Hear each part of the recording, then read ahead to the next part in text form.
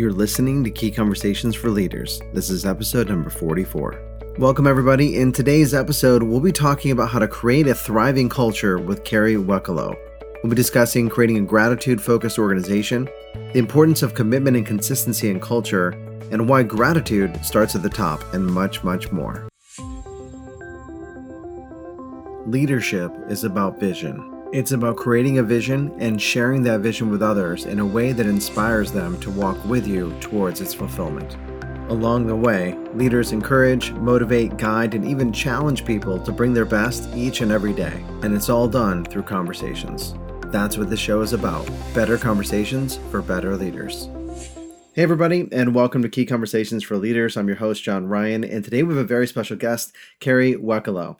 Kerry is the Chief Operating Officer at Actualize Consulting, a financial services consulting firm. She's an award-winning author, mindfulness expert, and entrepreneur. Her book and program called Culture Infusion is the impetus behind Actualize Consulting being named Top Company Culture by Entrepreneur Magazine, a top workplace by the Washington Post, and a great place to work certified organization. Kerry has been featured in ABC, NBC, NPR, the New York Times, among many others, and her most recent book is called Gratitude Infusion, Workplace Strategies for a Thriving Organizational Culture. Kerry, thanks so much for being here. I'm excited to be here. Thank you. I wanted to start by asking you, what led you to make organizational culture your focus? It really was out of pure need, honestly. I found myself after the first 5 years at Actualize not being personally happy in my job and then also facing high turnover. We had 33% turnover.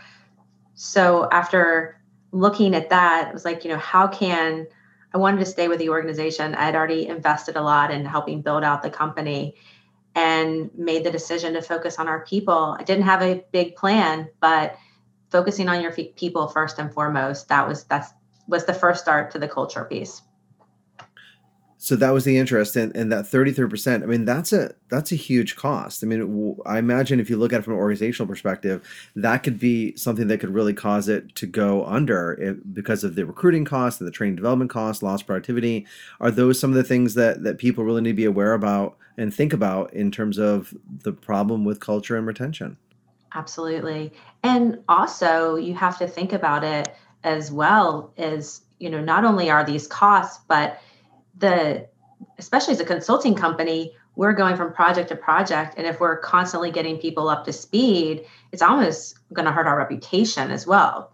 Whereas if we have people that have been with the firm for years and years, they're going from project to project, they understand how we work as an organization, and they're bringing our brand to light in a very positive way. So, I mean, not only it can hurt your brand recognition as well, honestly. So obviously retention, as you mentioned, is a pretty big red flag for there's a problem in the culture. What are some of the other red flags that leaders and business owners should be looking for to let them know there could be a culture problem? So many of what we were just talking about, but disengagement, when I was thinking about it, if people aren't engaged or not providing a high level enthusiasm to what they're doing on a day-to-day basis, that is definitely a red flag. I know now it's harder to have events, but we're having virtual events. If you have low participation and activities as well, and people aren't engaging in those types of more team connection, that's another red flag, in my opinion. So disengagement and participation, to become aware of that, like is it really just simply being in tune with your employees and watching and observing and being engaged yourself? Is that part of the solution? Yes, and that's something that I really spend a lot of time is on that engagement and really making sure that I'm connected with our people at more of an individual level. And we're under 100 people, so that makes it easier for me. But still, if you're a big organization, you could still be very engaged with your team, right? So I think that's really important, especially in the times that we're in now. That engagement is more important than ever. What advice would you give to leaders who are struggling to get people to be engaged and participatory in the culture during the pandemic that we're going through? Yeah, it's tough because, we have people a realm of things. Some people have their kids in school, some people, their kids are home. Maybe you're dealing with family members that you're taking care of. So what I always do with engagement is I like to have lots of different opportunities for people to stay connected as a team. So you can't just say, oh, I'm going to have this one virtual event and I'm good. I check that box. It really, and that's why I use the word infusion. You have to provide many opportunities and a variety of opportunities to connect with your people, whether that's being virtual team building events. We've done cooking, we've done fitness classes, we've done yoga, we've even had magician comedians come in. And it's interesting, like some people come to all the events, right? But then you get pockets of people that are interested in different things. We also will have more small group discussions with our partners just to connect. I try to do small group sessions with each of the different teams just to ask them how they're doing and to show that we care. So I think right now that more empathy, showing you care, and asking if there's any accommodations that might be needed, that's going to go a long way to help connect with your people. So it sounds like you really have to put this at the forefront of the priority for you, the organization, and make it part of the culture to have these events, activities, things to really bring people together. Does that in itself, infuse the sense of gratitude, or is that a different approach altogether? Like how does one go about, creating a culture that's gratitude focused? Sure. That's absolutely part of it because you're grateful and bringing people together to connect. But what we really do is it's more, and again, going back to the word infusion, it's something that we do on a regular basis in a variety of ways. So, for example, we have a newsletter that goes out. Sometimes it goes out once a month, sometimes it goes out twice a month. It just depends on how much we need to communicate. And that's another thing is making sure during these times you're over communicating the status of your organization, making sure that people feel stable as well. But in this newsletter, we do what we're grateful for people. We have appreciation, we have kudos from the client. And when I started doing it, it would just be a tiny little section. And now it's amazing. People are sending in all this gratitude. So we just kind of started small and it just trickled out into the organization. So that's one thing that we do. We do star player, key player awards, which we'll announce internally. And you can recognize your peer. Maybe you're on a project with somebody and they're doing such a good job. They helped you meet a big deadline. You can nominate them to get this award. And not only do we announce it internally, we also announce it on social media as well. So, a parent or a loved one could see that they did a really good job at work. So it's recognizing them outside of work as well. And I think that just shows how grateful you are for your people. And there's many other things we do, but those are the kind of the top two. Sure. So you having gratitude as part of the leadership team and managers and owners, and then also having structures in place to have recognition and appreciation. And is this part of that chain reaction that you often talk about in terms of the gratitude and how it kind of goes throughout the culture? And what is that like for most organizations? Right. I think because gratitude is so easy and it doesn't cost anything, it doesn't take a lot of time, and it feels good, right? And the research shows that gratitude can be one of the quickest ways you can pivot. If, let's say, you're having a bad day, you can pivot and feel better. So not only does it feel good, to you, it feels good to give it back, right? So being on that giving side of it, and that's what I've seen in the organization. And I'll give you an example. When COVID hit and we were coming up on our annual retreat where we bring all of our offices together, everybody loves it because we're a consulting company. So even when we are in the office, we're usually at different sites. And then we have, multiple locations as well across the US and internationally. Well, when that got canceled, I was pretty bummed because I had collected some gratitude for people and I was thinking about it. We were going to have this big, kind of nice celebration at the retreat.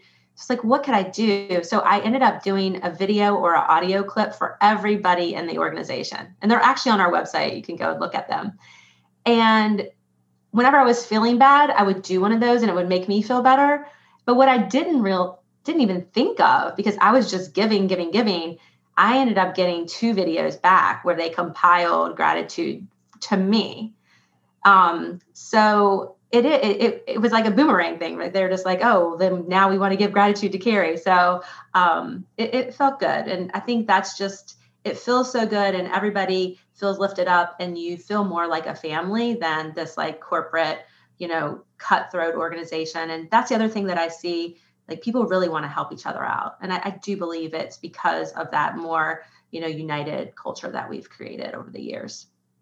Great example of the boomerang effect and the chain reaction and putting energy in and energy comes out and just naturally byproduct of that.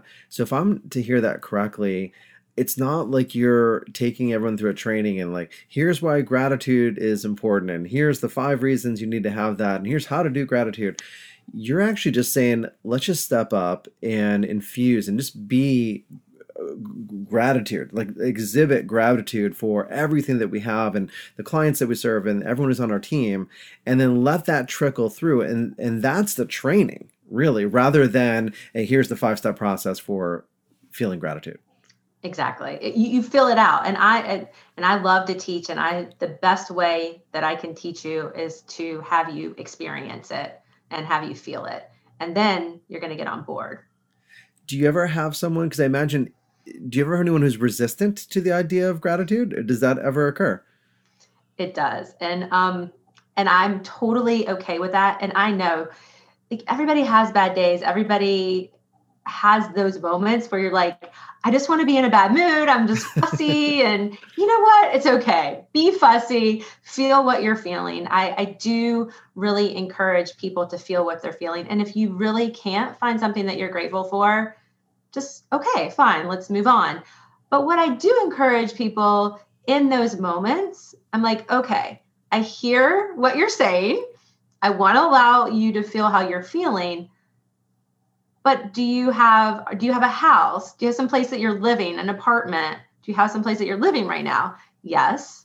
Okay, well, can you be grateful for that? Like going back to like Maslow's hierarchy of needs, like the basic needs. If you have those met every day, you have something to be grateful for. So I try to make it super simple versus anything huge. Like you don't have to be grateful for anybody else, just that your basic needs are met that day. It's such an interesting matter of perspective because those first 4 are deficiency needs. And when they're not there, we want them. When we have them, we feel gratitude for a while. And then we lose track because then I want the next thing. And well, I'm not self-actualized yet, so I don't feel grateful yet. And so you just really redirecting their focus. Listen, just take a moment, pause. I know there's stuff going on and there's always stuff going on.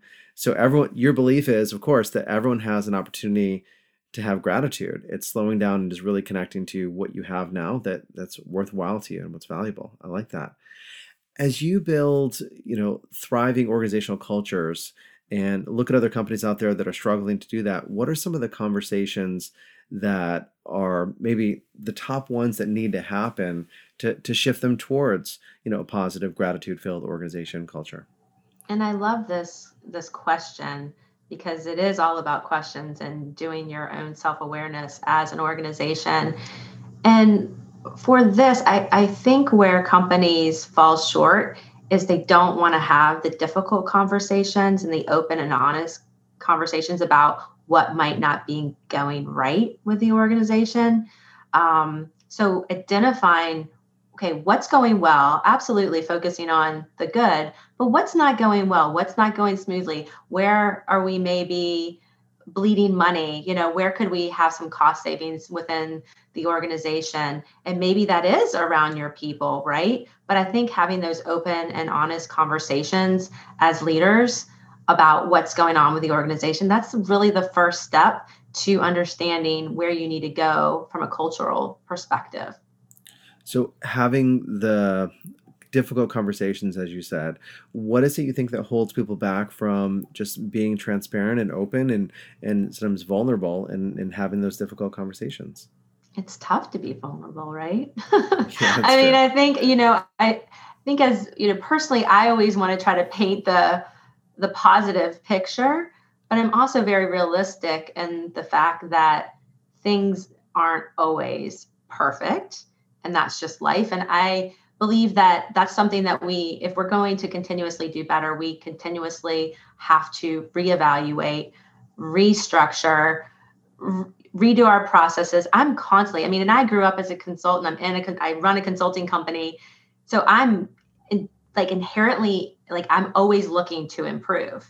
So I think other people need to always be looking to improve so they're not getting stale, right? And I think that's one of the biggest keys with, our success at Actualize and our culture is that we're constantly, okay, what can we do better? And we're asking our team members too, how could we be better? What's holding you back? How can we make you be more successful? And that's an important part of leadership, of course, is role modeling. What are some of the things that you try to be mindful of? I know that's an important part of your message as well, as being mindful and present, that you try to be mindful as a leader to be an example for others in the organization. I guess I really do try to put myself in other people's shoes, like where they are right now.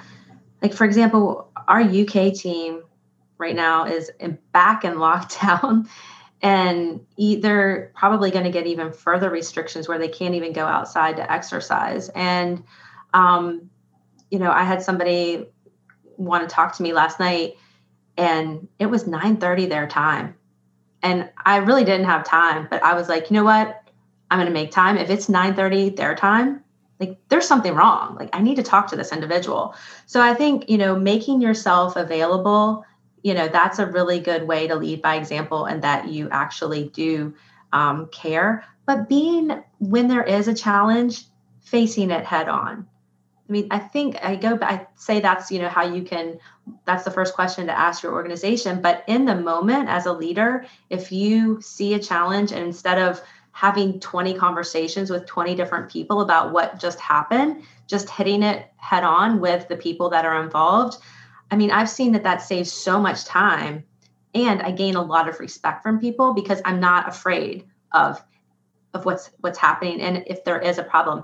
And what I've found is that people actually come to me now saying, hey, this just happened, what do I do, right? Versus trying to slip it under the rug. So I think it goes back to, just really, as you're going through, handling those challenges, being open with your communication, really prioritizing your own like personal wellness too, and showing your people that, I'm going to take some time off right now because I need to. But if you're not doing that, then your people aren't going to follow suit. And it's really important right now to take that mental health break because we're at home so much, we can work all the time. So you have to take those breaks. I love that. So many nuggets there. One, you said stepping in other people's shoes, having empathy, seeing it from their perspective, being open, being present. When people are reaching out, they're reaching out for a reason. So show up and be present for that conversation. Be vulnerable, be open to hearing feedback, hit things direct on, and also setting boundaries. I think those are really great ideas and how to role model excellence and what it means to be a leader. Part of a lot of those things are conversations with self, conversations with others. Obviously, here at Key Conversations, we think that's the key.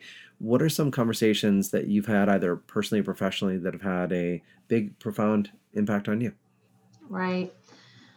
Well, the one conversation that really sticks out to me is when we were earlier in our history at Actualize, and the way we were running the organization, we had a board of advisors, which we don't have right now, but we had a board of advisors, and one of the board members, his name is John Harvey, and he's still my mentor to this day. He was doing an annual survey with us, and we were kind of having the same results. And this is when we had the higher turnover. And I think this conversation helped me pivot into we have to make changes. But he used Einstein's quote. He said, okay, fine. You guys do what you want to do. Whatever. He basically was like, I'm out. Cause you guys aren't listening. He's like, but Einstein's quote is doing the same thing over and over and expecting different results. And that just stuck with me. And I was like, okay. And being the type A, like, mover and shaker is like, okay, well, we're going to do something different. And I really believe that conversation made me and pushed me to want to do something different and shift that focus to our people. So. Wonderful. Thanks so much for sharing. And Kerry, thank you so much for being here on Key Conversations. What's the best way for our listeners and watchers to get in touch with you? Yeah, I'm on LinkedIn as Kerry Wekelo. Look me up. That's the best way. I write something pretty much every week on gratitude and culture and workplace well-being. So would love to hear from you there. Excellent. And I'll put all the links to all of your social media in our show notes as well. Thank you again so much for being here. It's been a pleasure. Thanks for having me. Awesome. And for all of you listening and watching, until next time, develop yourself, empower others, and lead by example. Thanks for listening to Key Conversations for Leaders with your host, John Ryan. If you enjoyed the show, please let us know. Give us a rating or write a review. And if you'd like to connect with me and other like-minded leaders, I invite you to join our Facebook group called Develop, Empower, and Lead, where I deliver free live training every week. If you go to developempowerlead.com, it will redirect you right there. Hope to see you there soon.